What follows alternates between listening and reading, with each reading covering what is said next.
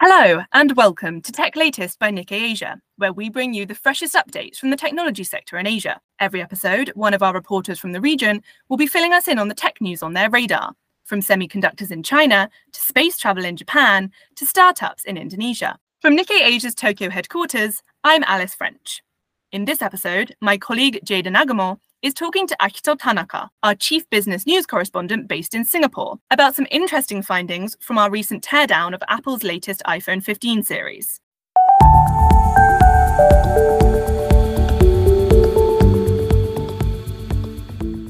Hi, Akito. Thank you for joining us on the podcast today. Hello, thank you for inviting me. So it's been about a month since Apple released its latest iPhone 15 smartphone series.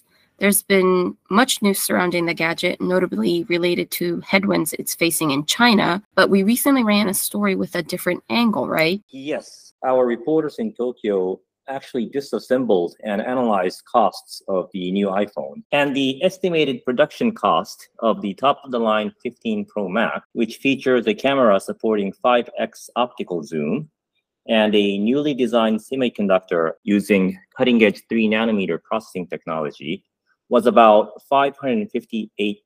Now, Nikkei calculated this by adding up the costs of all parts, and this $558 was about 12% increase from the 14 Pro Max model released last year. By the way, the article has nice photos of the disassembled iPhone, which you should never try it at your home, and very nice graphics as well, so please take a look. Yes, I advise everybody not to do this at home.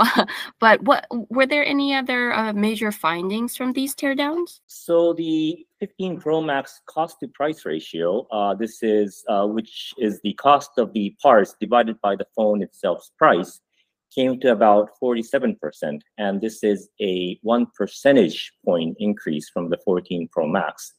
The cost of the telephoto camera, which evolved from 3x to 5x optical zoom, jumped to $30, and that is 3.8 times higher than that of the 14 Pro Max released in 2022. The new frame, which is made of lightweight and durable titanium, costs $50, and this is up 40% than the traditional stainless steel frame.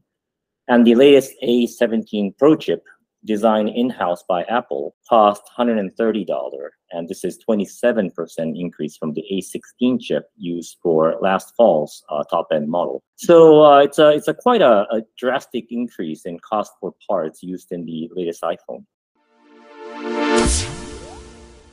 I see. And one other big question. So where are many of these components being manufactured? Yes, not surprisingly, the US provided the highest share of components, which was 33%.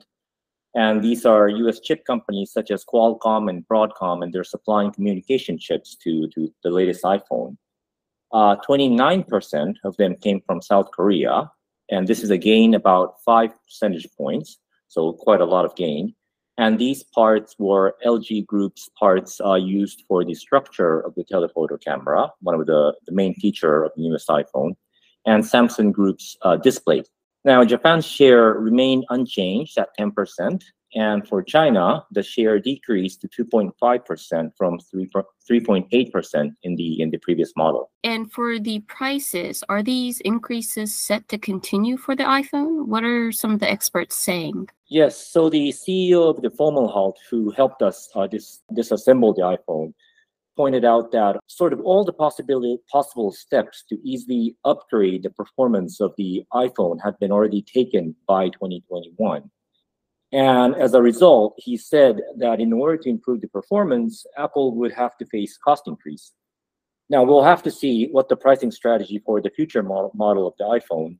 But as long as they don't make some significant changes in designs or features, Apple will have to rely on improving the components used in the iPhone, which will probably lead to a more expensive retail price. I see. Well, thanks so much, Akito, for the rundown. The story does include a detailed graph visualizing the iPhone teardown. So please make sure to check out the story on our website. And before we go, are there any other stories you'd like to recommend to our readers this week, Akito? Yes, so in this week's newsletter, we also featured the article on U.S. think tanks report, which advised the U.S. government to scrutinize Chinese battery maker CATL and even potentially limit partnership with the U.S. companies.